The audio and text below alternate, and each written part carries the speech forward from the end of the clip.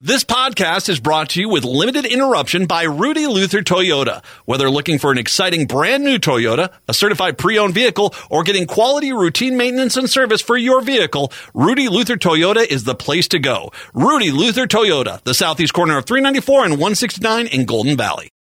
Subscribe to the podcast Beyond Politics. They host some of the biggest names and smartest minds.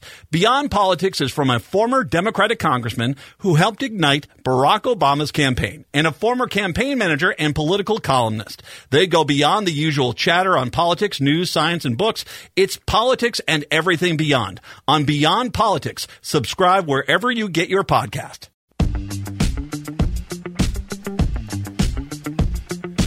AM 950, the progressive voice of Minnesota, the Matt McNeil Show for your Tuesday. Good to be with you. Matt, Patrick here. Patrick Coolican is going to join Brett here in just a little bit, talk about some of the news coming in from Minnesota Reformer. How are you today, Patrick? Doing pretty well. How are you doing today? I'm a little concerned because it sounds like illegally Donald Trump has a gun. Oh, I did hear about this. Apparently, this is one of those things where I saw this, and I mean, of course, he's too stupid for his own good. I mean, let's just be honest with you. He is dumb as a brick. But apparently, he doesn't seem to understand that if you're under felony indictment, you can't buy a gun in this country. And this is, by the way, and on a quick side note, this is one of the things that's just delicious about the whole thing with Hunter Biden. Republicans really want to ignore the gun charge against Hunter Biden because to go after him, which, by the way, is the one charge that actually has some teeth to it, you would have to look like you're against the guns, and they don't want to do that. So it's kind of one of those things. And now you have this. Video appearing to show former President Trump trying to buy a firearm during a South Carolina campaign stop raised questions about the legality of the purchase on Monday afternoon. Trump, who's running in the Republican presidential primary, has been indicted in 4 separate criminal cases, 2 federal cases related to alleged attempts to overthrow the 2020 election results, and classified documents found at his Mar-a-Lago residence, and a New York case related to an alleged hush money payment made during his 2016 campaign, and a Georgia case surrounding the 2020 election. Trump maintains his innocence in each case. You're all lying. Everybody's lying but me. And they're coming after you. That's it. Yep. He's accused prosecutors of targeting him for political purposes. No, you're just a horrible human being. That's it. The former president, a supporter of gun rights, stopped by a gun shop in shop in Somerville, South Carolina, a critical early voting state in the primary on Monday, just hours after delivering remarks at a campaign rally.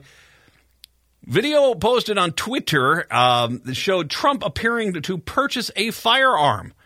A Trump spokesperson, then Stephen Chung, wrote in a now-deleted post that Trump indeed did purchase the firearm, but then later, after he deleted the post, insisted no, he didn't purchase the gun. He wrote in a statement, President Trump did not purchase or take possession of the firearm. He simply indicated he wanted one, which is not what they said initially. Nor is it, because it is illegal for him to buy a firearm.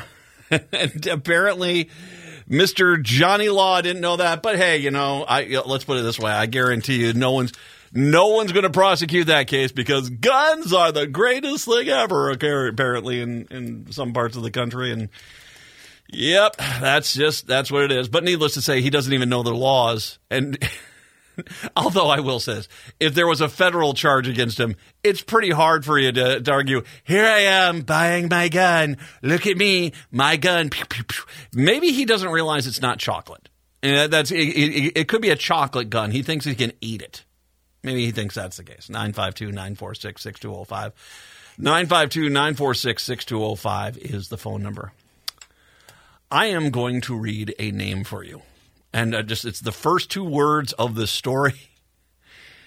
And I'm just going to stop and say this. Von Klingenberg. Okay, that's all I'm going to say. Von Klingenberg. My guess is you just figured out where I'm about to go with this story.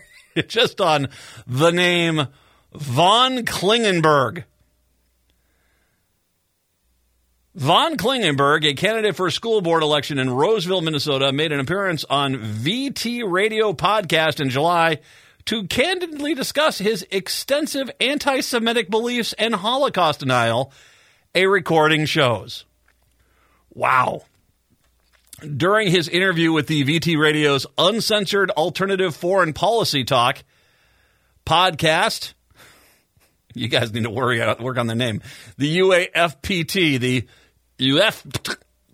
podcast, Klingenberg made several claims about the Holocaust and Judaism that are highly questionable at best and unethical and bizarre at worst. Much of Klingenberg's claims are based on a baseless theory that big Zionist Jews, and that's in quote, orchestrated the Holocaust to persecute the little Jews, and that Nazis were actually trying to save Jewish people locked up in concentration camps.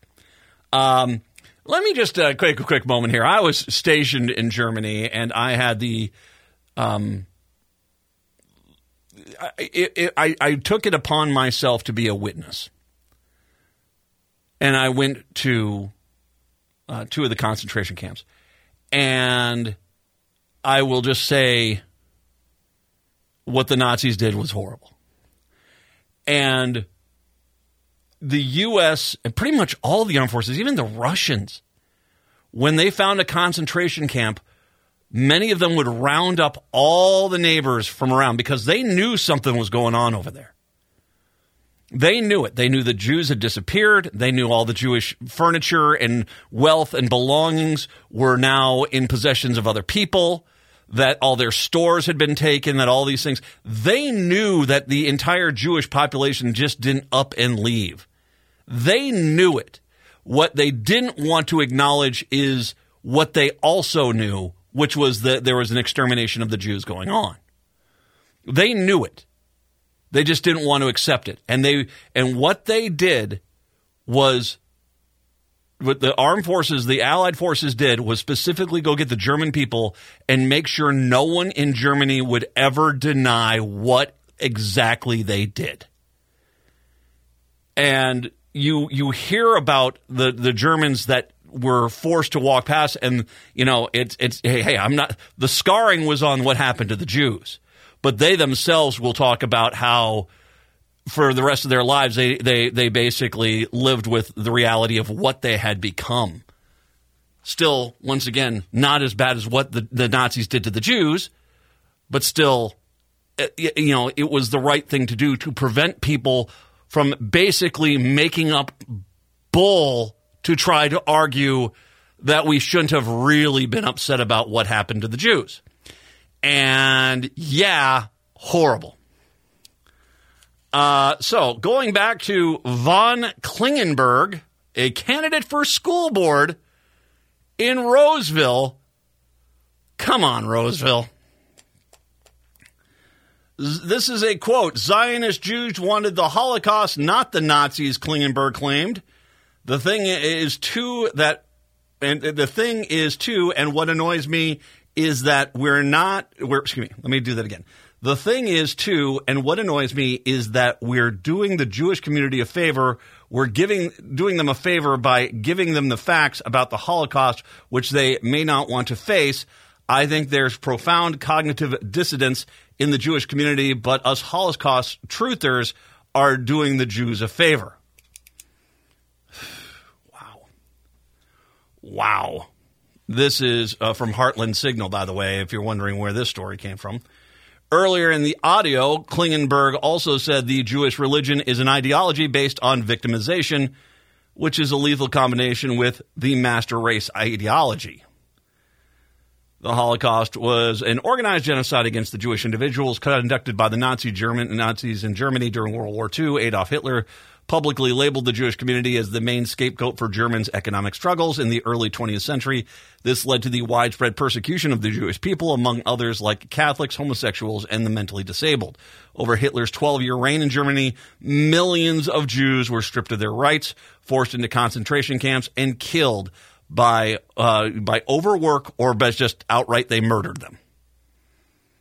Another fact that Klingenberg contested was the figure of 6 million Jewish deaths because of the Holocaust. He claims that it's closer to 300,000 deaths that were mostly due to typhus and famine in Germany at the time. He also said that there's absolutely no evidence whatsoever that Jews were gassed in the concentration camps, outside of as a person who has been to the concentration camps, the actual gas chambers, which are still there.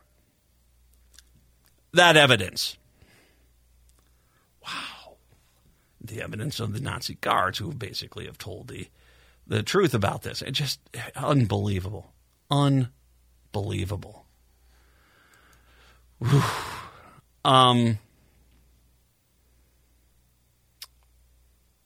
Klingenberg has a website where he showcases books he has written, including The Big Lie, The Holocaust.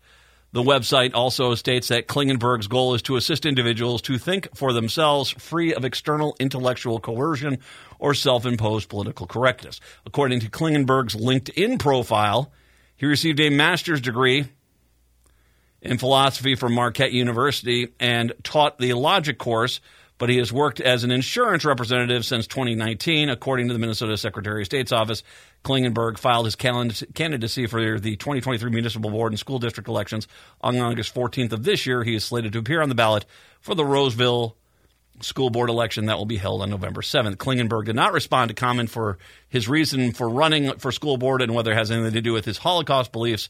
Should he be elected, Klingenberg will be one of 6 members of the school board to oversee education policy for a town of 36,000 people. Wow.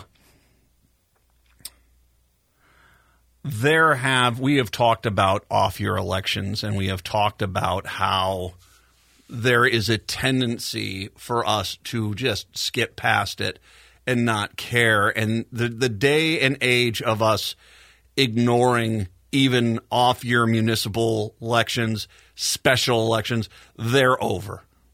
Because if you basically do not vote Democrat or not educate yourself on some of these races where there's not a party affiliation, you will basically elect people who are working against the best interests of the community, the school, etc. We can talk about Hastings. And in Hastings, where there were school board candidates who seemed to be part of an anti-transgender group and vilified a young child that they wanted to make decisions for, became their enemy number one. They purposely and intentionally targeted that young child. And shame on you guys in Hastings. A lot of those guys got elected to the school board. Shame on all of you. And you're in your school board of hatred. Dear Lord, what a debacle that was. I remember I've talked about numerous times United Dyna 273. That was the group that was trying to basically, because there was a land developer who wanted to develop houses and his lot was in the Hopkins School District because part of Edina is in the Hopkins School District. They wanted to unite Edina, but what they really wanted to do was basically just take their land and put it into the Edina School District so they could charge more money for the houses. They specifically left off townhomes at Bren Londonderry 169 and the apartment complexes at Lincoln 5th and 169 and the entire northern part of Edina. So it wasn't so much unite Edina, it was so much unite certain parts of Edina. And there was at one point, and I've talked about this, there was actual candidates on the school board, in the school board races in Hopkins, who seemed to have been placed there solely as plant candidates to try to push this through, It was, as a matter of fact, I think there was a relation to one of the developers was one of the candidates. And I remember calling her up and I said, well, what's your thought about this elementary school's air conditioning policy? Should we get a new air conditioner for it? And she got quiet.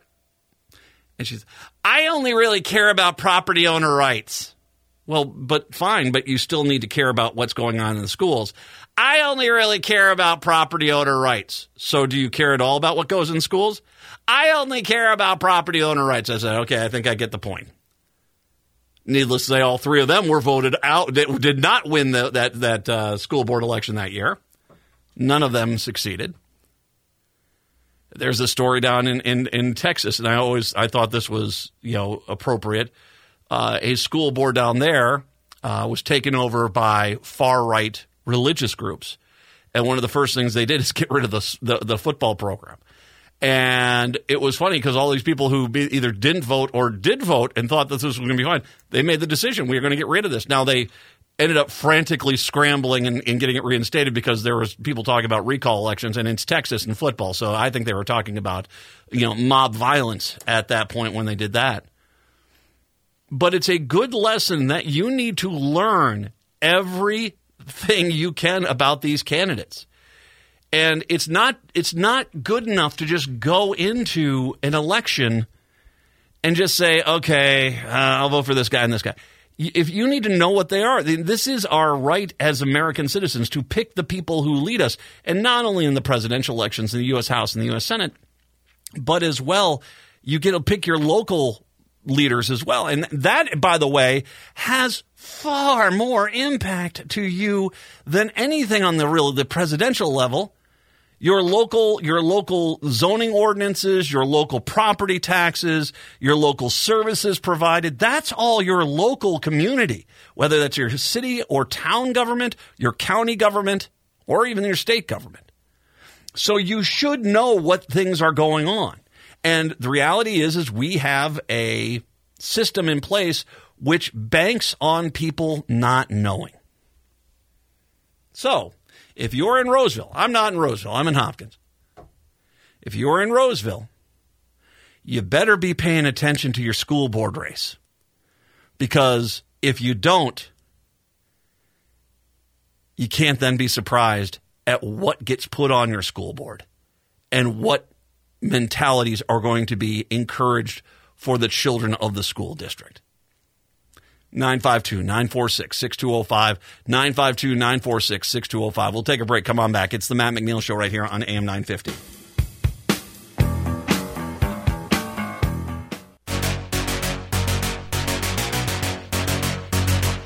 AM 950, the progressive voice of Minnesota. It's the Matt McNeil Show. So, there, since we're talking about elections, the Duluth mayor's race is starting to get a little bit of interest here. This is a political letter that was put in there on the Duluth mayor's race, and basically the letter says it all here, that are the argument the letter is making. Duluth mayor's race is not between two Democrats. Ideas and opinions in this letter are those of the writer, do not necessarily reflect the stance of the paper. It doesn't matter which candidate I vote for, they're both Democrats, we can lose. That's in quotes. We can't lose. We can't lose. That's in quotes. I've heard the sentiment a few times now from like-minded friends and associates that basically, and 1 second here, the thing basically decided to be fickle on me here. I heard the sentiment now of like-minded friends and associates with regard to the upcoming mayor's election between incumbent Mayor Emily Larson and challenger Roger Reinert. Larson is the officially endorsed DFL candidate, has secured personal endorsements from party leaders, including Governor Walz. Reinert has previously been elected as Democrat for one term in the Minnesota Senate. So, they both, have been there on the DFL side. While Larson has received a formal backing of the party, Reinert has shifted lanes to accommodate the circumstances of his candidacy by labeling himself as purple. He aims to pull support from voters who think of him as a Democrat, as well as anti-Larson conservatives who are making hay out of the unique opportunity to siphon votes from the progressive pond. In truth, why should party affiliation or endorsement matter to Democrats in Duluth's mayoral election, which is technically a nonpartisan contest? And why don't we all long for a little more purple amidst the disheartening morass of polarization politics? The answer is this. The path that Reinert is taking, playing both sides as a populist, purporting that the Duluth city government is broken, hitting Larson through a negative lens for problems that frustrate Duluth citizens but plague countless similar cities as well. The promising to do better for everyone, the unrealistic, disingenuous result there. So basically, it's in the article here is it's the Duluth Tribune, so it does this stuff. It basically goes on to talk about how he's pandering to the Republicans quite a bit, and that's not that's not necessarily a Democrat, and it doesn't mean and to a point. I agree with the concept of the letter. The letter is basically that you can't just necessarily go on out there and be against someone who wants to work across the aisle. But there's guys like Tim Walz who do work across the aisle, but at the end of the day, he is, he basically is a guy who is first and foremost a Democrat, a DFLer. I'm going to start paying more attention to this Duluth race because I think this is a tactic you're starting to see more and more from Republicans who basically don't have any chance. They've had a few city council candidates in Minneapolis who – there was one, and gosh, it was not that long ago. I can't remember what election it was. One guy who basically says, I'm an independent thinker, but I lean left. And you find out, well, he ran as a Republican a few different times. And I think that if you're a moderate Republican, it's tough times for you. On one side, you have a party that unless you pass the most far-right, extensive agenda that you basically are not welcome within the party. And on the other side of it, you have the Democrats who generally are, somewhat progressive. But the reality is it's gotten to the point, if you're a moderate Republican, it's easier for you to lie and say, I'm a Democrat, let me run as a DFLer, than it is to run as a Republican. And, you just had, was it the mayor of Dallas, who a lot of people for a long time has speculated is actually a Republican, has now officially changed parties to the Republican Party. Ran as a Democrat, won as a Democrat, and now is, I'm actually a Republican. And I think you're going to see this more and more and more. And the reality is you've got to educate yourself on these candidates. And if you are seeing a DFLer who's ignoring traditional DFL allies so that they could meet with Republican allies, is that really a DFLer?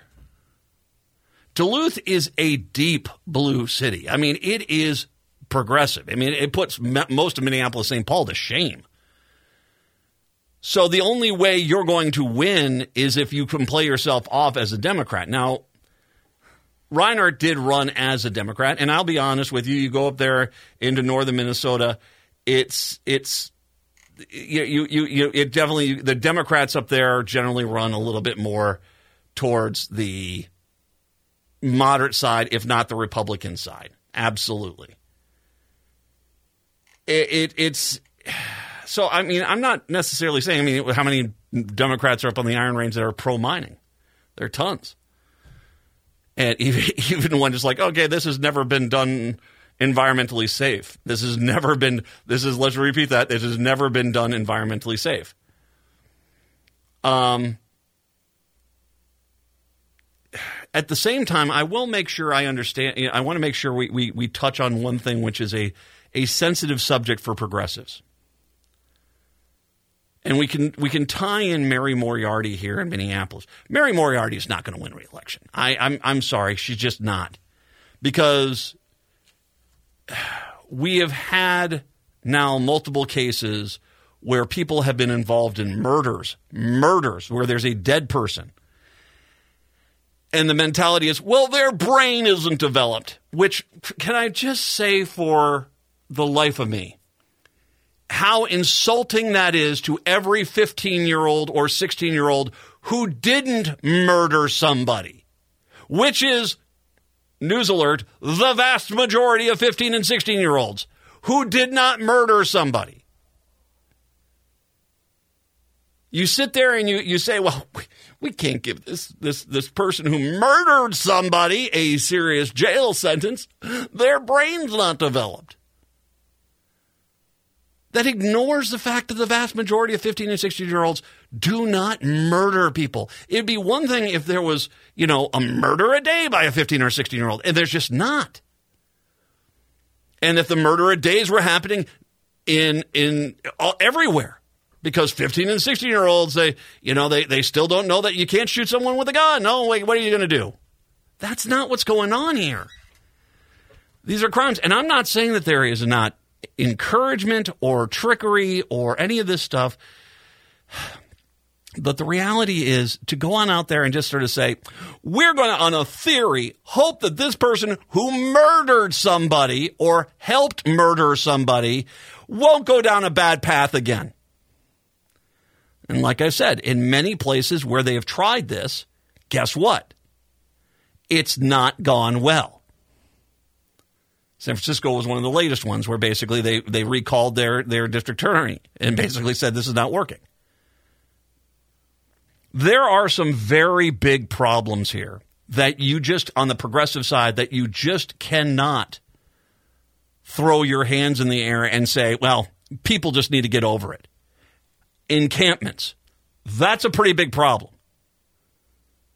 That's a huge problem. And it's a problem which is multifaceted. Not only do you have a lack of resources available to help people who are on the streets, but you do also have a tremendous amount of pushback anytime someone tries to build a homeless shelter to deal with homeless individuals, because the local community around that facility also says, well, we want to help the homeless, but just not here.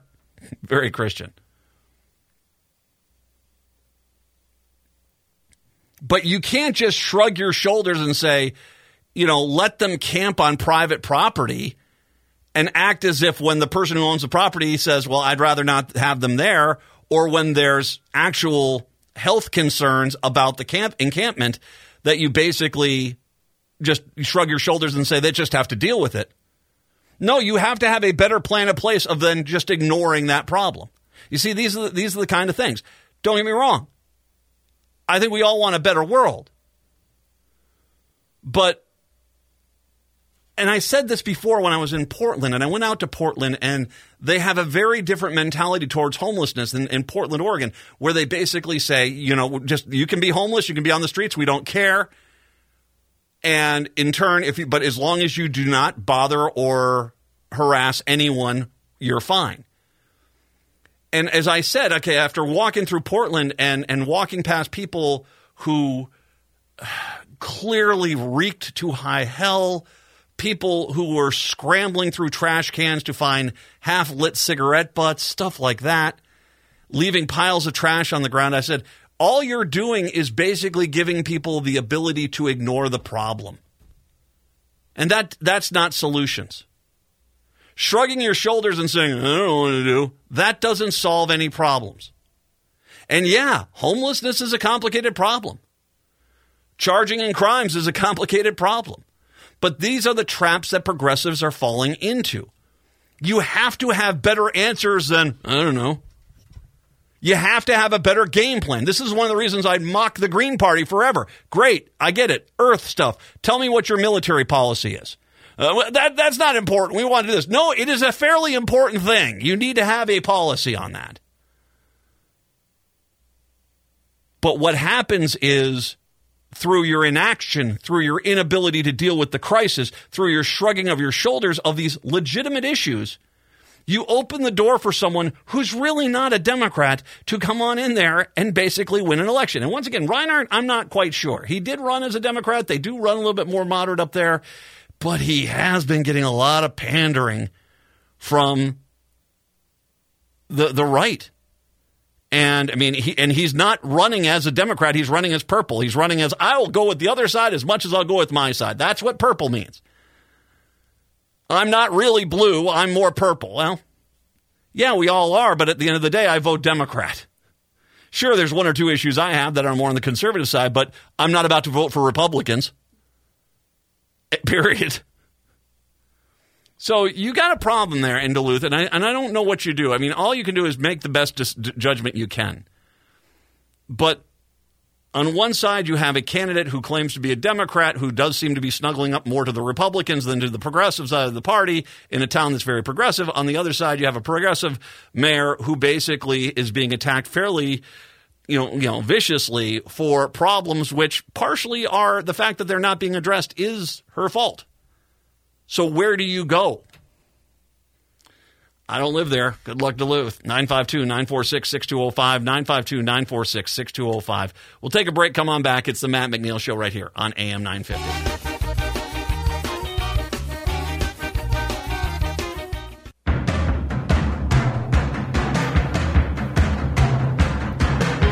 AM 950, the progressive voice of Minnesota, the Matt McNeil Show.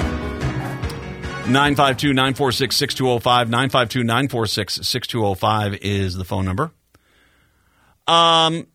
Staying in Duluth here, I saw this story and all right. A Catholic group for students at the University of Minnesota Medical School in Duluth that opposes gender-affirming care is fracturing the small, rural-focused program. The student section of the Catholic Medical Association, which also includes students enrolled at the University of Minnesota Duluth campus of College of Pharmacy, formed in 2021. It aligns with Catholic beliefs that largely oppose gender-affirming care for minors, which includes medications that suppress puberty and hormones for older teens, as well as contraception and abortion, according to the website. My days are filled with so many lectures and guidelines that I knew that were not right or ordered at all, and they are most definitely against our beliefs as Catholics, wrote Emma Pirro, the first president of the group, in an essay on the site. The Duluth campus of the U's medical program, where most students stay for 2 years before moving on to the Twin Cities or a rural town for training, focuses on family medicine in rural areas and Native American communities. That rural focus has some fellow students worrying about those beliefs will affect their future patient care, particularly where gender care is involved. My biggest concern is many of these students will be working in rural areas, and there's already a lack of access to that type of care, said third-year medical student Morgan Johnson. These patients will be at higher risk than they already were. Now, I have a very, linear thought process on this sort of thing. If you want to become a doctor, but there are certain people you don't want to treat, then don't become a doctor. Don't all of a sudden, or if you're going to have your religion override your medical oath, then go become a veterinarian. Don't become a doctor for human beings. Because this is the idea that, you could have, if we tolerate this sort of thing,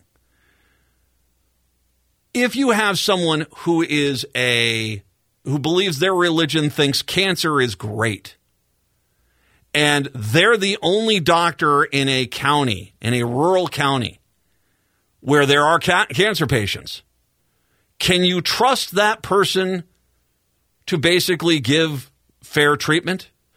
What if you get someone who's anti-vax? And you have someone that comes in and says, I'd like to get the MMR vaccine for my kid. And they say, well, sorry. You're part of the lunatic fringe, parent.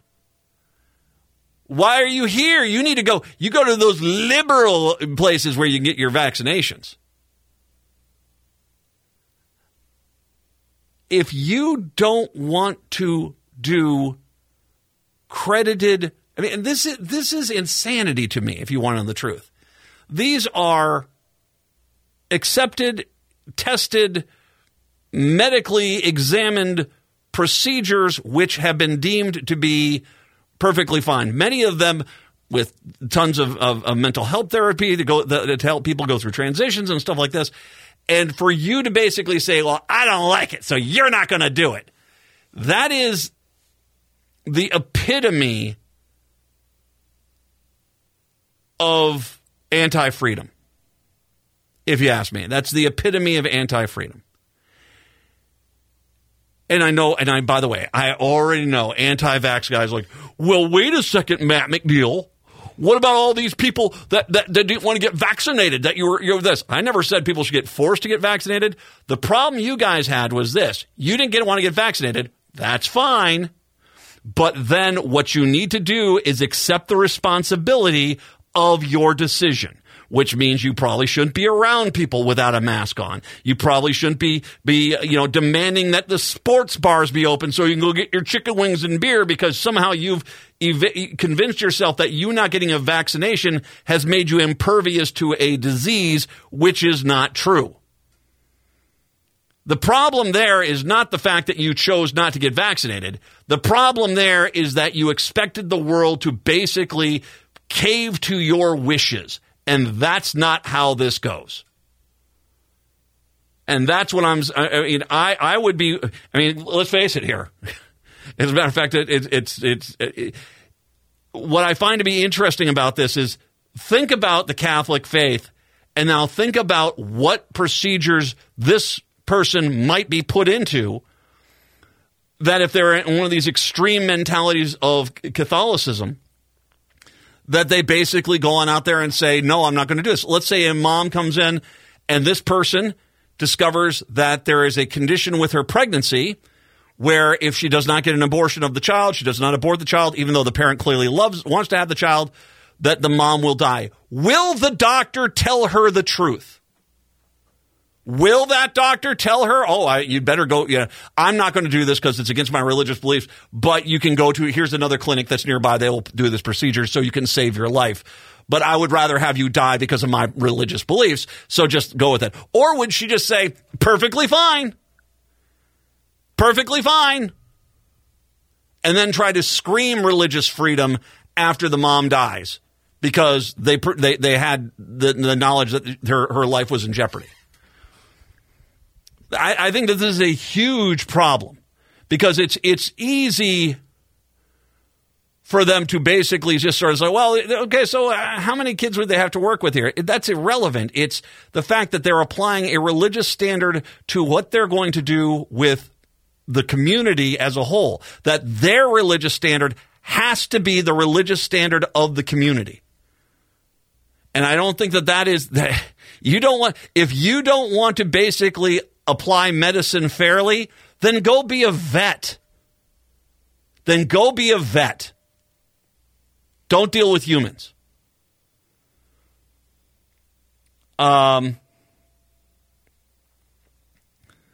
This in a city that bans conversion therapy, she said, in a state with a shield law that says it won't support any state prosecution of parents or doctors providing gender-affirming care for children. My biggest concern is many of these students will be working in rural areas. There's already a lack of access to that time of care. Conversion therapy is the practice of attempting to change a non-heterosexual person's sexual orientation to gender identity to align with the heterosexual or cisgender norms. Messages to Piro and several others, past and present members of the group, which received $180 each for the past few years from the University of Minnesota's Medical Student Council, funded by the university, were not returned. Interim Regional Campus Dean Kevin Diebel said he wasn't aware of any complaints made to faculty about the group and hadn't received any himself. The school teaches its students to care for patients for all backgrounds, he said, and its approach to controversial topics is to teach them to transfer patients to another provider if they must, but they always ensure the patient receives care. There's where the question is. And because I want to go back to the words that they were using here. The days are filled with so many lectures and guidelines that I knew were not right or ordered at all, and they were most definitely against my belief as Catholic on this. So Emma Piro has made the decision that what is right and what is wrong. She has made the decision that it's not about transferring to someone else. It's basically saying, no, that this is not right. And then the question comes in is, would they transfer someone who wants to get an accepted medical procedure done to another doctor if their personal religions were offended by that? Our hope is that message gets carried on, the students take that to heart and put it into practice, Diebel said. To second-year medical students, Jamie Sharp, it appears the group is working against the best practices that students are taught regarding LGBTQ care, and it makes the class uncomfortable, he said. It's really important for trans folks, queer folks, women to feel comfortable working in this field and feeling like they would be safe and free of discrimination throughout the educational process. But the content of the group's website's tense class discussions and the very existence of the group makes it hard to coexist with them and trust them as colleagues and fellow professionals. I'm Jewish, but my religion will never affect my practice and make it so someone gets different treatment from someone else because of their identity. Good for you, Jamie. All my best. Is it Jamie Sharp? Yeah, Jamie, all my best. I hope you find a good job there. Someone would be lucky to have you. Well, you already seem to have your head in the right place.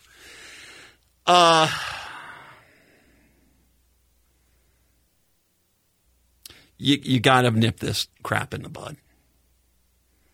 You've got to nip this crap in the bud, and you cannot just allow people to so openly say, well, if it's against my religion, I'm not going to help you.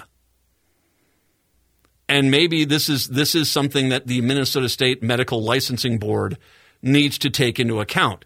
That, and once again, the question here is not, okay, I'm sorry, I can't serve you on this, and I'm going to send you to a different doctor. They're going to be able to take care of you. And that process doesn't include a long lecture about why God hates that person, a long lecture about how you're going to burn in hell, or a doctor who is asked this being told that care is not available, have a good day, and do not come back to my office. And you see, it seems to me what people want is they want to be able to take a stance without any accountability for said stance. That the rest of us have to sit there and basically accept their version of the world at the world's detriment. And I'm just, it's stuff like this. And by the way, just on a quick side note, and once again, for all the religious folks out there, you do or don't do whatever it is you do or don't want to do. I'm Christian, but I used to be Catholic, and I'm not part of the Catholic Church anymore. And you know why? Is because of this. The entire concept of Jesus was to welcome people in and take care of people and take care of the sick, take care of the needy, welcome in strangers from strange lands, feed the hungry. It wasn't about hate. And I'm telling you what I'm not going to do. And you wonder why pews are getting emptier and emptier in many churches. It's because of stuff like this. And the reality is I don't think it's going to be able to fix itself. I don't know where things go. But as long as this is, I've got my children who are on college campuses, and they have these Catholic groups, and it's always about we're going to go protest the abortion clinic. It's never about we're going to go feed hungry people. It's never about we're going to go make sure the homeless are off the street and get some warm food and a place to rest tonight. It's not ever. It's never the we're going to go find new immigrants and welcome strangers into strange lands. It's never any of that. It's never that. That's never on the agenda. That's never on the game plan. It's hate. And it is embarrassing to see where this is going. And I think that unless the state medical board starts putting some standards in place that basically are very clear that you do not give people religious lectures about why you're not going to give them medical care, and you basically say that you have a duty that if someone comes in and they want an accepted medical procedure done and you don't want to do it, you need to make sure that person gets to a facility and a care team that actually does believe they're there for the betterment of that patient, not for an extended religious doctrine. 952-946-6205. 952-946-6205. It's the Matt McNeil Show right here on AM 950.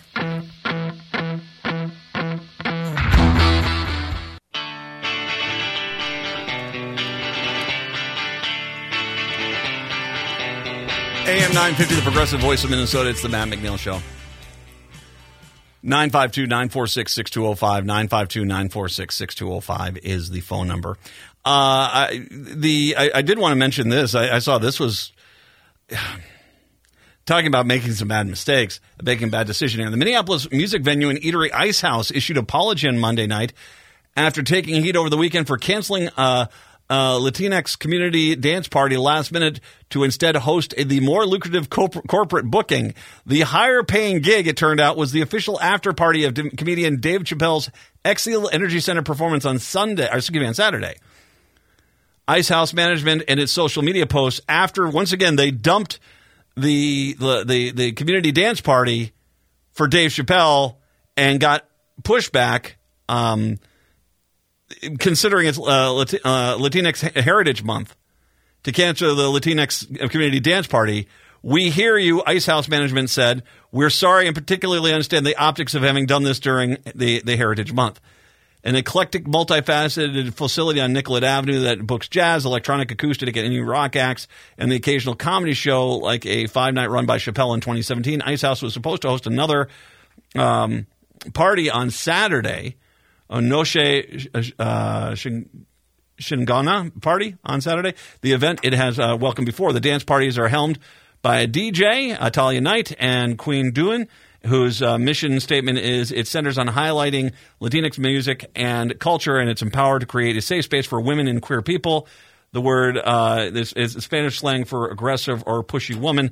In a social media post that went up on Saturday, Talia Knight and Queen Duan complained that the cancellation was being made on such short notice. They choose a corporate buyout over our show and let us know this morning, the DJs wrote. We had absolutely no control or say in this decision. We are deeply saddened and upset that this happened. Of course they did. Okay, first of all, as much as you might want to get upset about this. Well, no, I mean, let me take that back and reframe it. You have a right to be upset about this. They're not going to stop doing this. You know, they have a chance to get a picture with Dave Chappelle sitting in their facility having a good time. Even if they had really thought about this, which I don't think they did, I think they still would have said, sorry, you know, or at the very least tried to find a neighboring facility or a sister bar or whatever they could hold the other event at. Because of course they're going to. That's just kind of the general nature of this sort of thing. It's a very Republican thing to ask for forgiveness, not ask for permission. That's how Republicans operate. And that should probably be it should be what they put on a lot of the gravestones for Republicans over the years. It's like, I just ask for forgiveness, not for permission. But you're not going to stop this sort of thing from happening because there's such a demand for the high-end, glitzy events. And Icehouse, I guarantee you, as much as it's a mistake that they did this, Icehouse will end up getting, and tragically and sadly, get more traction from the Dave Chappelle after party than they will for this as far as future credibility goes. And so, yeah, I think what you're going to get is they're just not going to have your dance party anymore. And they'll say, well, what you going to do? We might have an event going on here. So, when we come back, we're going to take a break here towards the top of the hour here. But when I do come back, I got to bring up something. If you missed it, David McCullum passed away. Now, if you don't know who he was Ducky on NCIS. He was on The Man from U.N.C.L.E. He died at 90 years old. But in case you missed it, there's something that pretty much everyone who is 40 and younger know this guy for and love this guy for. I'll explain that here, and you'll agree in just a second. Hour 2, that's coming up next. Hour number 2 of the show here on your Tuesday. Matt and Brett here. Patrick here as well. Good to have you with us here. 952-946-6205. 952-946-6205. David McCollum, did you ever watch NCIS? Or, ever were you a fan of the old show, The Man from U.N.C.L.E.? I didn't watch NCIS, but I know who he plays on that show. He played Ducky. Ducky. He has that very distinct look. Yeah, Ducky. He was a great character. As a matter of fact, I think he was one of the best characters on that show, and I loved. He was always very good. Just a great seasoned actor. The Man from U.N.C.L.E. is where he got his start. That was a James Bond ripoff, a TV show that was there. And was it Robert Vaughn? Yeah, he played Robert Vaughn played Napoleon Solo. And what was his character's name on there? Ilian Kuryankin, I think it was his character on there. So the spy thing from the 1960s. He passed away at 90, natural causes, good run. I will say this, he has been part of, The Man from U.N.C.L.E. is not really an iconic show. Even when I was in the 60s and 70s when I was a kid, I didn't know that much about it. I knew the show existed, but it wasn't really in reruns that much. I just don't think it played that long. I think it was 2 seasons. Maybe 3. Maybe 3 seasons. So it wasn't really in syndication. NCIS, of course, he figured that character out, and he actually made. Totally. Yeah. I think that the relationships that he had with other people on that show what made it really good. But there's something else that he did that for most people he is far more known about, and it involves something else that he did, which is in the 60s he recorded 4 albums for Capitol Records. Okay? All right. He is responsible for one of the greatest hip-hop hooks, samples of all time. This is David McCollum. This is The Edge, I believe is the name of this cut, isn't it, Patrick? That's right. For everyone out there, you're about to have your mind blown because this is Ducky from NCIS. I think 1967 is the year of this. Go ahead and play this song.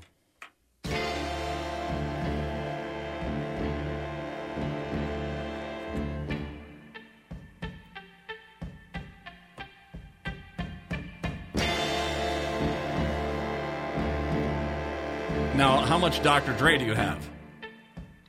So he's in this somehow? Well, that's his song. That's David McCollum's song. Okay. That's his song, and it is the hip hop hook to the next episode with Dr. Dre and Snoop Dogg from 1999. How many people would have known? I certainly didn't know that. I saw that. I was like, you have got to be kidding me. Yeah. Let's just put it this way. How good is that? I mean, how good is it? I can only imagine this guy is on NCIS, and he's getting Dre money. I don't know if he got. Usually, they do play the samples. They pay the samples some royalties. You think they would? Yeah, I think they do. Especially since that's basically a good chunk of the song right there. I thought you were going to trick me, like somehow his voice is in that song. Somehow, no. That's the original song from 1967. It's The Edge from David McCollum. And it is, of course, was used by Dr. Dre as one of his greatest hip hop hooks, and so Ducky has that heading for him as well. So there you go. Staying kind of like Betty White, staying relevant well into her 90s. Yeah, him as well. Well, yeah. Well, Betty White died at what age? Do you remember? Was she 100 at that point, or like 99? Yeah, she might have been 100. It's a good run. McCollum at 90. It's a good run. You can't. Well, if you consider, in the Dr. Dre song and now on NCIS. I mean, he's staying relevant. I've discovered something about Donald Trump. He's a hobbit. He is many things. He's a hobbit might be one of them. 6'3", 215-pound hobbit. Which, by the way, keep that in mind as I read the story because I think we're all going to appreciate here in a second. Trump has long been mocked for his unhealthy food habits, but a newly released book by Cassidy Hutchinson, the former president's gluttony, was on full display. She recalled the lunch that she set up with Kevin McCarthy, Representative Liz Cheney, and Representative Steve Scalise at the White House. Kevin was the last guest to leave after the lunch ended, Hutchinson recalls in the book. He asked me to walk him to his car. When we were outside, he told me that the president had seemed annoyed at lunch and is not his usual self. I explained that he had not been himself for a while, that COVID was getting to him, and he wasn't getting enough human interaction. Later that day, Hutchinson and Chief of Staff Mark Meadows were called to the dining room by Trump. He was still in the dining room, she added.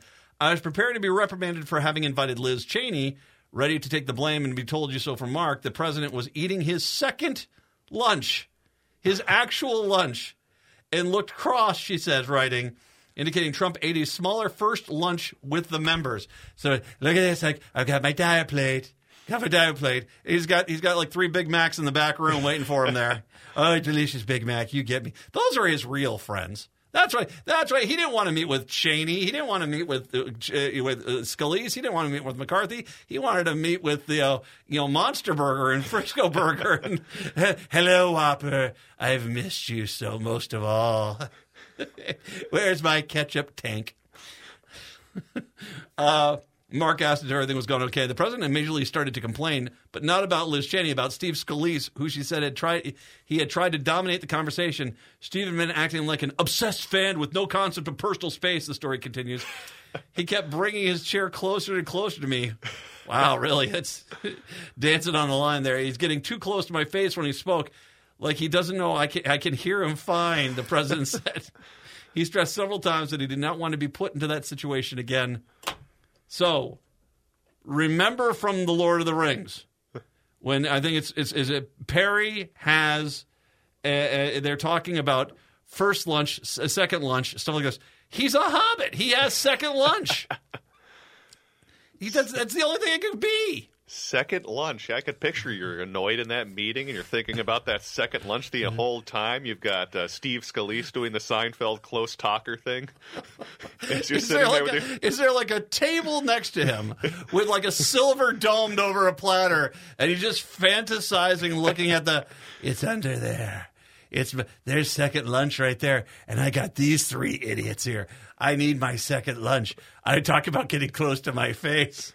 Oh. If you had a thought bubble, you'd just be cheeseburgers in the thought bubble the whole time. Yes. Make Merriman cheese the Admiral of the Navy and get out and leave me be to myself. Maybe he was planning to have some of the presidential portraits replaced with Ronald McDonald and Grimace and the Hamburglar. Oh, well, the Hamburglar's got to be his enemy. Well, no, there's a man who steals. I've got an APB out, and the man who steals hamburgers. No, Grimace, who can remember? I mean, our 26th president, Grimace, he was fantastic there, and just always just a delight. 6'3", 215 pounds, second lunch. How many second lunches did this guy have? Unbelievable. I will say this. I don't know how the guy does it. Because I'm driving across the country. I've drove down to South Carolina a few times, and we're trying to find some place to eat that's not going to basically kill me. Because I'm now 55 years old. I just can't. I can't do that anymore. So I need give me a sandwich or something like this, not a gas station sandwich, a sandwich. It's you have to have something like this. This guy just constantly puts down the fast food, and I can't. Oh man, that's just. He must have stock in Metamucil or something. That's why. That's the only thing I can think of. Yeah, you would think being almost 80 years old and you're just eating a second lunch, apparently. If I was to give my 80-year-old mother the diet that she gives, I'd be arrested for cruel and inhuman punishment. And I'm sorry, the McNuggets are what did you in. You're going to jail. You're going to jail. Second lunch. Hello, second lunch. Was he wearing a Burger King hat during the entire meeting? We just got these. I just wear them around. It's not that I have 4 Whoppers over there waiting for me. I just like being the king. Although I think he's more of a McDonald's guy than a Burger King guy. Yeah, he certainly is. And by the way, and I also was reading about the absolute, because they could not give. They felt the feeling was they could not just bring a McDonald's into the White House. That they could not just open up a McDonald's for the president. And so the fits that the White House staff had trying to make the McDonald's versions of these things is if you ever read about it, it's just they're like, okay, here I am, 5-star chef, ready for I'm known for my 3 French restaurants and all this stuff. You want me to make what again? McNuggets with a sweet and sour chipotle dipping sauce. Okay, sure, yeah. Let me get right on the McNuggets. You want an apple pie, but it want to be in a rectangle form and deep fried. Really? Okay, I can do that. 952-946-6205. Hobbits aside, I don't think Patrick Coolican's a hobbit. You, of course, get to chat with Patrick Coolican over at the Minnesota Reformer. What do you got today? Yeah, so we're going to be revisiting a column that he wrote last week talking about the importance of implementing a lot of these great programs that the DFL put in place. And obviously we had a little bit of the fiasco with the cannabis management and that person unfortunately resigning on the first day. So we'll relate that back to that conversation we had last week. But we'll also touch on his column on SROs as well, since this controversy seems to be dying down without a special session. Yeah. What do you know? I guess we never needed one in the first place. And the minute all of a sudden the people that were protesting this realized they weren't going to get paid for 4 months of SRO work, all of a sudden, we can go back in the schools. We'll be fine with this. They have no problem with it. Yeah, it was all political. That's all it was. Here it is, Patrick Coolican with Brett right here on AM 950. AM 950, the progressive voice of Minnesota. Brett Johnson with you here on a Tuesday afternoon, and we are joined by the editor-in-chief of the Minnesota Reformer. That is Patrick Coolican, who is going to be talking about some of the news stories that they have been working on today. And coming up, we are going to be chatting about comments from Tina Smith and Amy Klobuchar on the scandal with New Jersey Senator Bob Menendez and whether they think he should resign. We'll also be talking about Patrick Patrick's column on SROs and the fact that the Republicans have very much successfully used that as a wedge issue.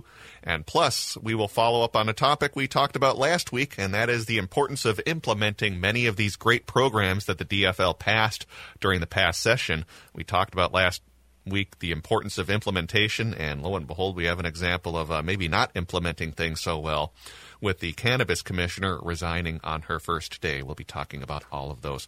Hey, thanks so much for coming back on today. Always a pleasure.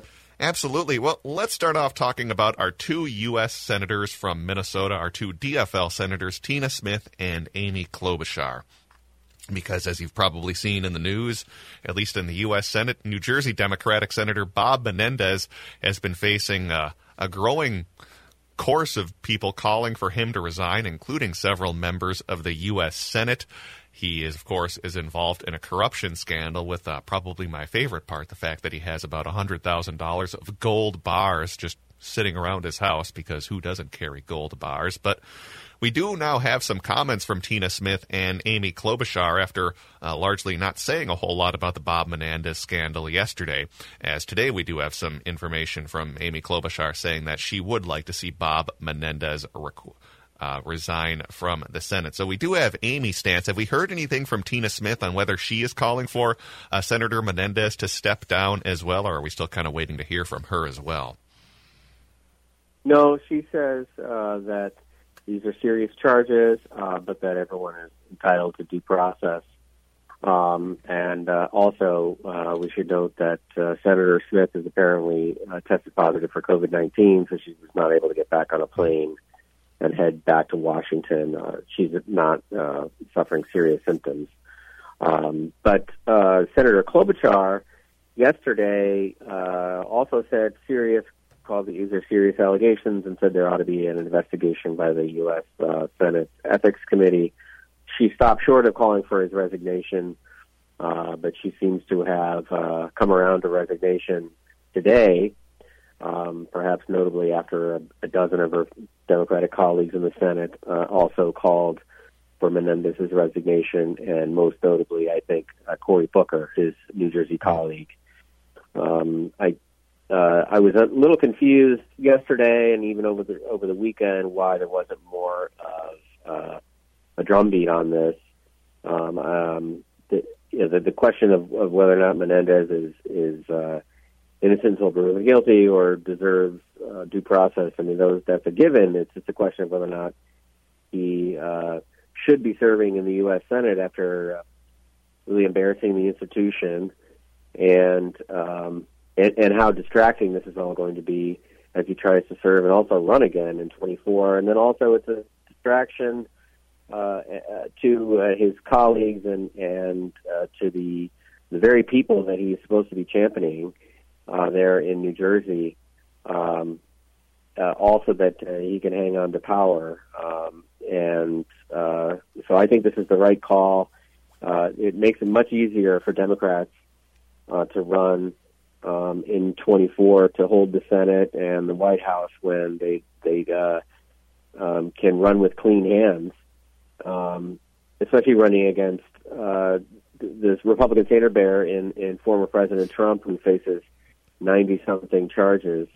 So you're running an anti-corruption campaign, and it's much easier to do that without Menendez. Yeah, absolutely. And then you just look at the fact that, well, at least we have Democrats calling for this guy Menendez to resign when you compare that to Republicans, as you brought up, with Donald Trump obviously facing those 91 criminal charges. And you can even look at Texas with Ken Paxton being acquitted and not being removed from his position despite facing many corruption allegations as well.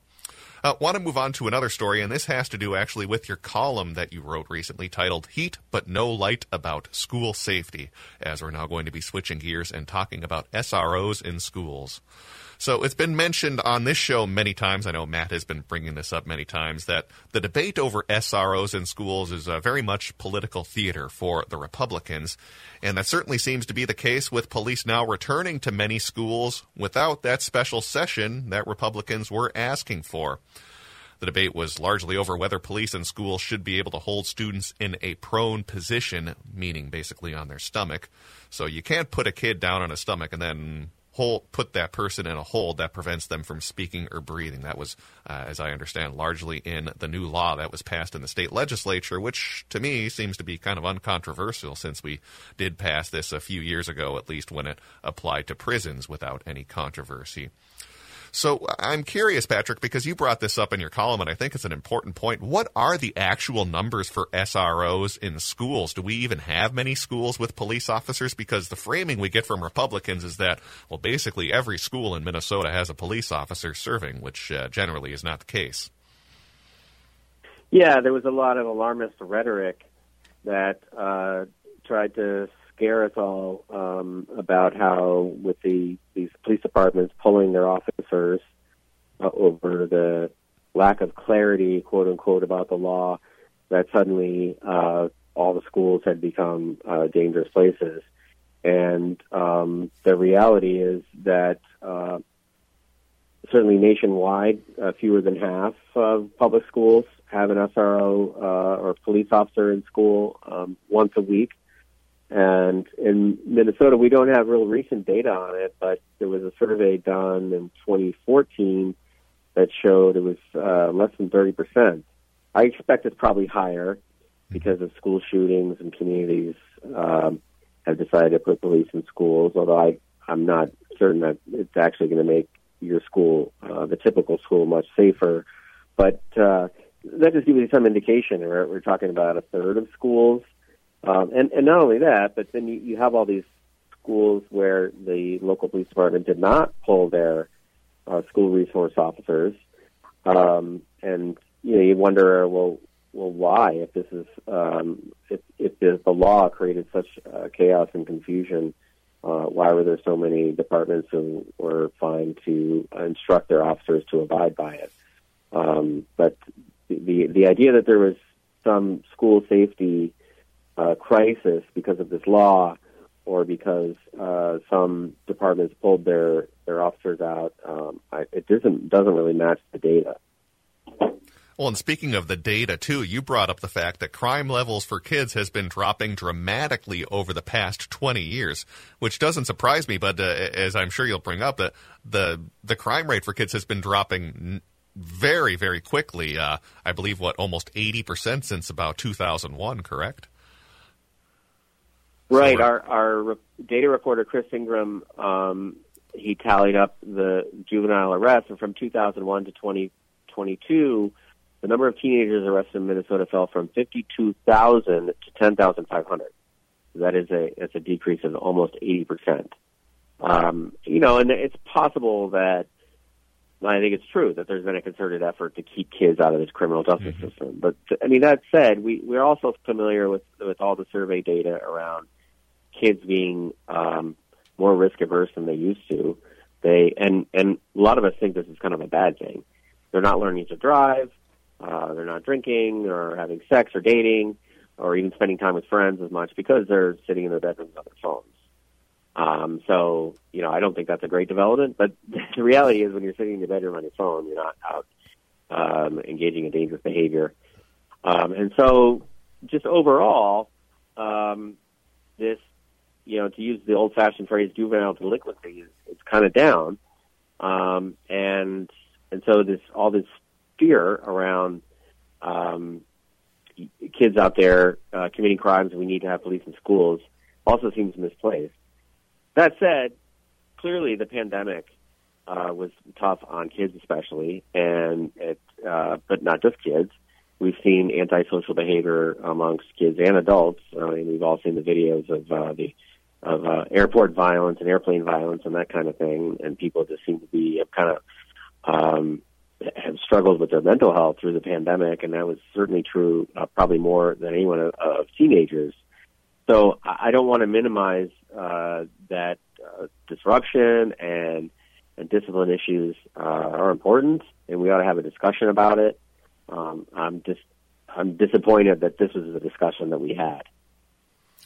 Yeah, because I think as you and I have been talking right now, we've largely established that, there certainly is some crime among youth right now, but not nearly the dramatic spike that's being portrayed right now by Republicans. And then we've also largely established that, well, most schools don't even have police officers within their schools, and that this new law that was passed recently really didn't have that much of an impact on SROs. So I guess my next question would be, how did the Republicans nearly get this strategy to successfully work? Because it was kind of a brilliant strategy to all of a sudden make this a wedge issue out of nowhere and kind of catch the DFL largely flat-footed on this when they made a big issue out of this over the past few weeks.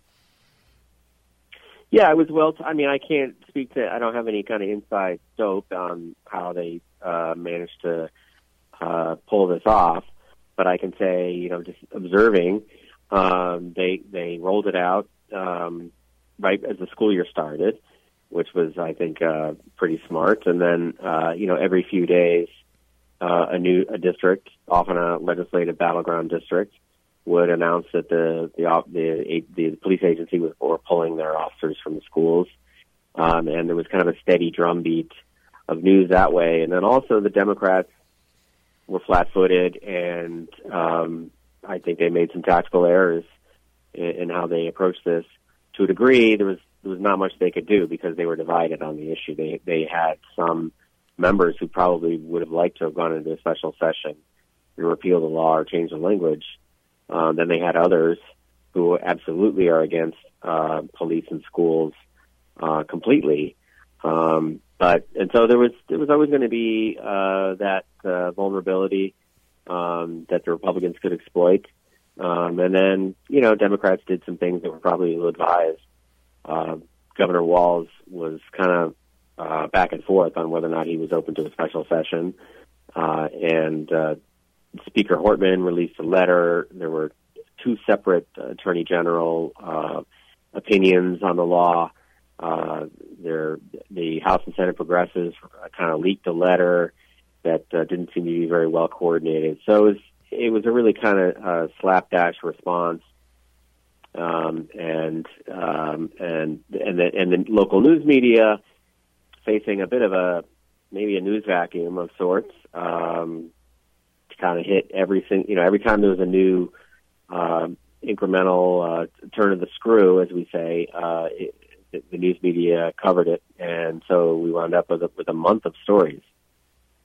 Yeah, we largely did, and the Republicans did do a nice job kind of portraying that issue as well, but we ended up not having a special session, and lo and behold, the issue will hopefully begin to fade over the next few weeks and months as SROs do end up returning to schools. You can read more about that column again over at MinnesotaReformer.com, titled Heat But No Light About School Safety. I want to move on to another story you guys have been working on and relate that to the column that you wrote last week talking about the implementation of many of these government programs that the DFL passed over the past year or so. And let's go to the Department of Cannabis, where cannabis entrepreneur Aaron Dupree, who was set up to lead the Department of Cannabis at the state government level, was basically accused and caught selling edible products with twice the amount of legally allowed THC. She had been promoting her products on her store's TikTok account and apparently left those posts up even after her appointment to the public office was made. Governor Tim Walz originally praised Dupree's record of maintaining compliance with state laws and regulations. And then at least two people also won court judgments against Dupree for unpaid wages for work she failed to perform. The IRS and the Minnesota Department of Revenue also had outstanding liens against her for tens of thousands of dollars in unpaid taxes going back to 2011. So, as I said, this goes exactly to what we were talking about last week and the importance of the implementation of the programs. Certainly, passing the programs is only the first step, but now you got to implement them. And it definitely looks like the vetting process, to say the least, could have been a lot stronger with Dupree, given the track record we've been seeing come out about her over the past few days. Yeah, I mean, it took reporters, Star Tribune and NPR reporters all of 24 hours to find the stuff in her background. I mean, and they found the stuff, and they got it published within 24 hours, which means they probably found the stuff within a few hours. Not as the governor himself said, not the finest hour, I think was his line. But I think the fail here is back at the beginning, and that is why are they turning to someone who's in the industry? And it's not like this is some industry titan either. Mm-hmm. She has a small shop in Apple Valley, and is apparently selling non-compliant products there. Rather than going to somebody who is going to focus on the regulatory regime, and that is somebody who's got experience in regulation. It doesn't even have to be cannabis regulation, although there are now almost 24 states where adult use cannabis is legal, and therefore you could have found a regulator from one of those states. But the reality is that if you can if you're a skilled regulator, you don't necessarily need that subject matter expertise right up front. And one of the risks of regulation is what we call industry capture. So that's, when somebody from Wall Street winds up as the head of the SEC, or somebody from the coal industry is regulating worker safety. I mean, this is classic practice in Republican politics, although it certainly bleeds over into Democratic administrations as well. And usually it's a little more concealed than in this case, where they hire somebody who runs a THC shop. So it's just baffling right on its face. I was glad to hear, I only saw the headline, but apparently the governor said today at an event that he's really going to focus. They're going to look for a candidate from the regulatory side. So it was really not a great moment for the Walz administration, and let's hope that they learn their lesson and are going to figure out how to prevent this kind of thing from happening again and get the right person in place. Yeah, and I like the point you brought up, where I think it's important to bring people into those positions that have experience regulating, rather than just bringing someone in from industry. Like I'm remembering when I think it was Scott Pruitt, who was the head of the EPA during the Trump administration, thinking, well, that guy's directly from the industry. He's supposed to regulate. What do you think is necessarily going to happen? Because on its face, you might think, well, yeah, that makes sense. Let's put someone from the industry in charge of this department. But generally, you do want them to have some experience regulating those as well, because you can certainly run into some of the problems we've had right now, where this could very easily delay the timeline for opening many dispensaries around Minnesota and really back up the process, and possibly even lead to a little bit of a lack of trust in the process when all of a sudden on the first day we're having someone resign from that position. Yeah, I think you bring up a good point about trust, and this is something that we've talked about before. That if you want government to do things, and Democrats do, then you need people to trust that the government's going to be run efficiently and competently and fairly. And this kind of thing, I think it's not necessarily going to change anyone's mind about legalization. But this kind of thing, it just accumulates in the public's mind, and they hear this sort of misfire, and they hear about this stuff over and over again, and pretty soon they lose trust in government over the course of years. And we're in a years-long, decades-long battle here, and you always have to keep that in mind. Absolutely. Well, you can read, I'd encourage you to go back and check out Patrick's column from last week talking about the implementation and the importance of implementing these programs, because, as we said, lo and behold, look at the example this week with the Department of Cannabis. Well, you can read more about all of the great work that the Minnesota Reformer does over at minnesotareformer.com. Again, go to minnesotareformer.com, as we have been speaking with Patrick Coolican, who is the editor-in-chief of the Minnesota Reformer. As always, hey, thanks for coming on the show today. Always a pleasure. All right, let's take a break and send things back over to Matt McNeil on AM 950.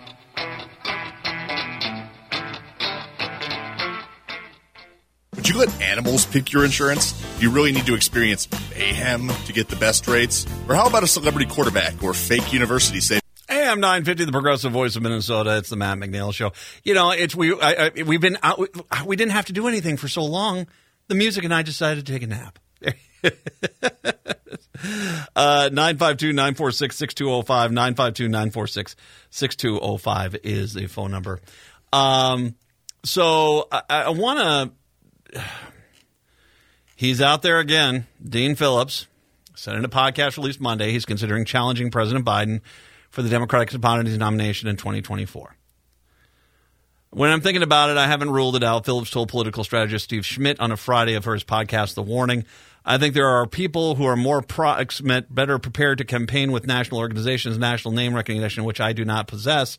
I'm concerned that there is no alternative. All right, why don't you run, then get trounced, and then act like everyone else was the problem? Phillips, a three-term congressman, has been a vocal supporter of another Democratic candidate jumping into the presidential race and challenging Biden. He's urging Biden to pass the torch to another candidate. Phillips has previously told Axios that he's mulling launching his own intra-party bid, but if no one challenges Biden, he said last month that he wants Biden to invite people to the primary stage to promote competition. I'm concerned that something could happen between now and next November that would make the Democratic Convention in Chicago an unmitigated disaster, Phillips told Schmidt. And for a party that's acting like adults in the room, thank goodness I'm concerned that we are not as relates to our electoral strategy, so I'm considering it. I do think there's some time for someone to enter. I'm still encouraged others who are better prepared right now to run a great campaign. Now, I want to put this against an interview Min posted with Governor Walz this weekend. Governor Walz and President Joe Biden is not too old for re-election campaign, cast out on the merits of bumping former President Donald Trump from the 2024 ballot in Minnesota. I would say we all get older, so be careful what you're asking, Walz says of Biden. A little bit of wisdom is not a bad thing in regards to removing Biden from the ticket. The second-term DFL governor answered questions on Saturday about the presidential race, a controversy over school resource officers, the brief tenure as the first cannabis director, and the more interviews with reporter Peter Callahan at MinnPost. Walz says he prefers candidates for president that are effective, and he believes Biden fits that bill on the issues like handling COVID-19 pandemic and bringing inflation down after a spike under the president's first term. Someone said he's too old for the job. Obviously not, Walz said. He's got an infrastructure bill passed. I sat in Congress for 12 years. 12 years, and I couldn't see anyone else getting that bill done. So, yeah, he deserves, if he wants to run, he can run again. And it would be one thing, and Dean Phillips is not about to do this, but if it'd be one thing if Dean Phillips said, I think that there should be an age limit to the presidency. I do not think you should be over the age of 70 and be able to run for president. He's not about to do that, though, because he knows that will turn off more voters than it can be. And so he's doing this dance where it's the, I'm just trying to find middle ground. Now, once again, for Dean and all moderate Democrats, the Democratic Party is one big field. And sure, you're not close to, say, Ilhan Omar or AOC and Bernie Sanders. They're way on the other side of the field. And near you is a gate to another field. That's the Republican field. And you see a few Republicans that like Nancy Mace, who claim to be close to a moderate, and you say, I'm a lot closer to them than I am to those guys way over there.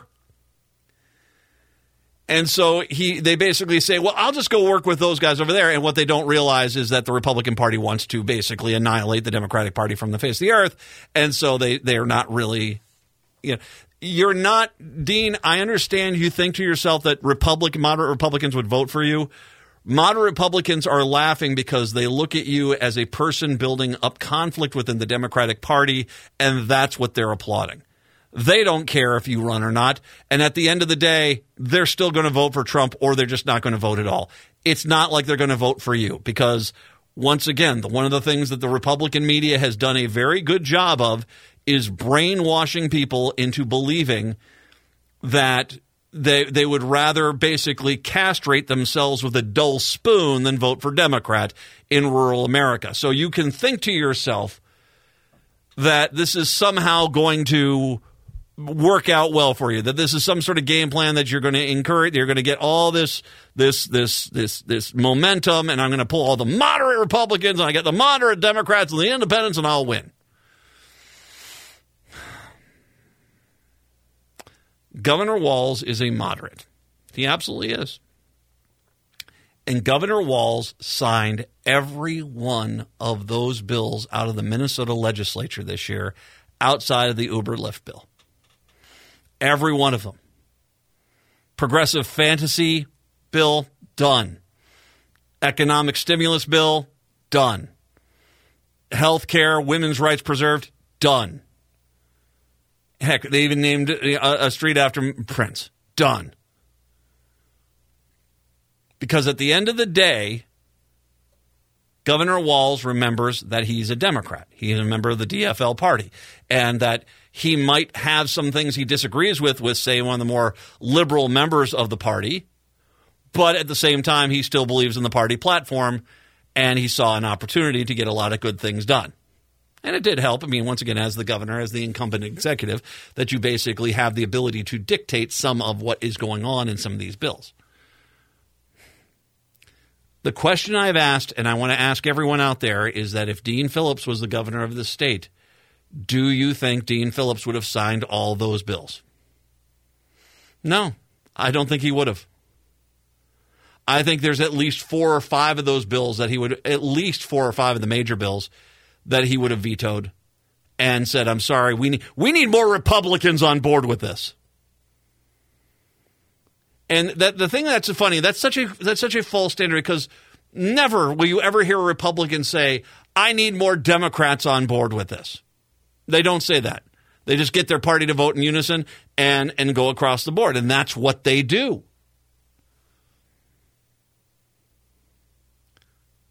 We have and I've talked about this when Colin Peterson was a member of the Democratic Party, is that there's this mentality that the Democrats have had nationally and the DFL here in the state, that if someone says, well, I'll be a Democrat, that's good enough.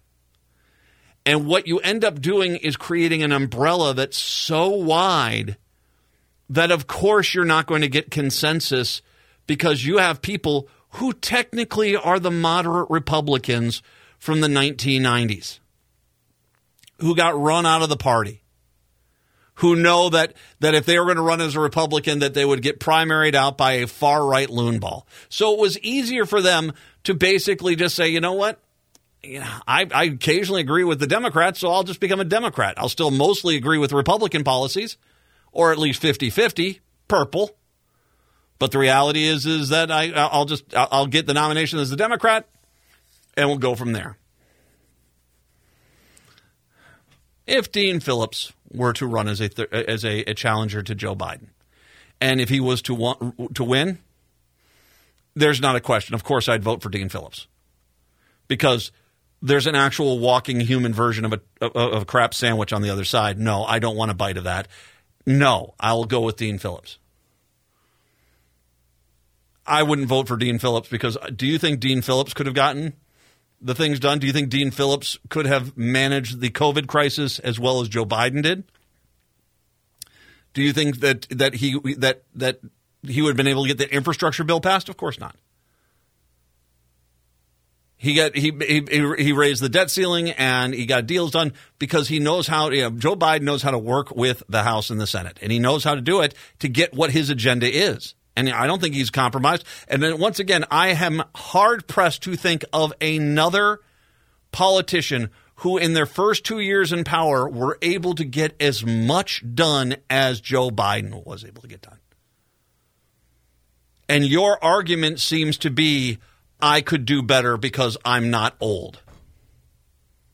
Or your argument is, I just don't like where the party is right now. I want a more moderate, middle-of-the-road Democratic Party, so I'll feign that I'm a Democrat and I'll run as in the middle of the road. Well, that's fine.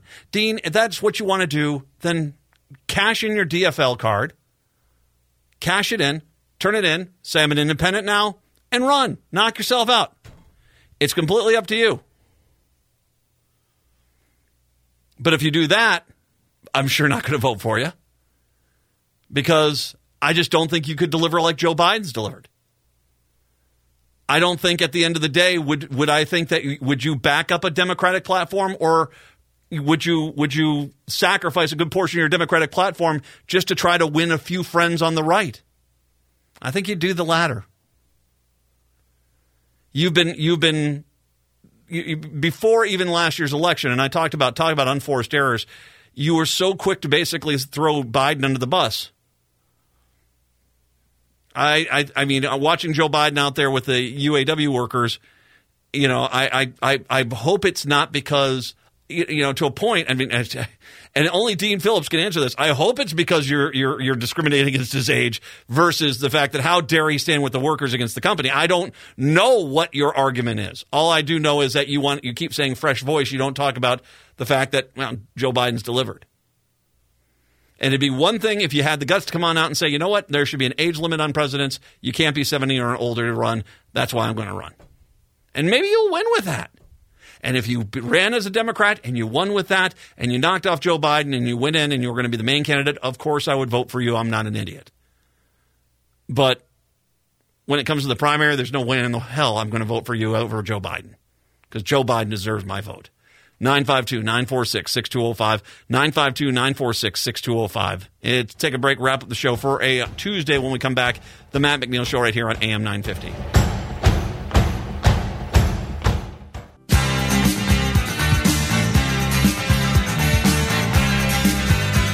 AM 950, the progressive voice of Minnesota, the Matt McNeil Show. This is one of the reasons why. Let me explain what the McCarthy and the Republicans are trying to do now.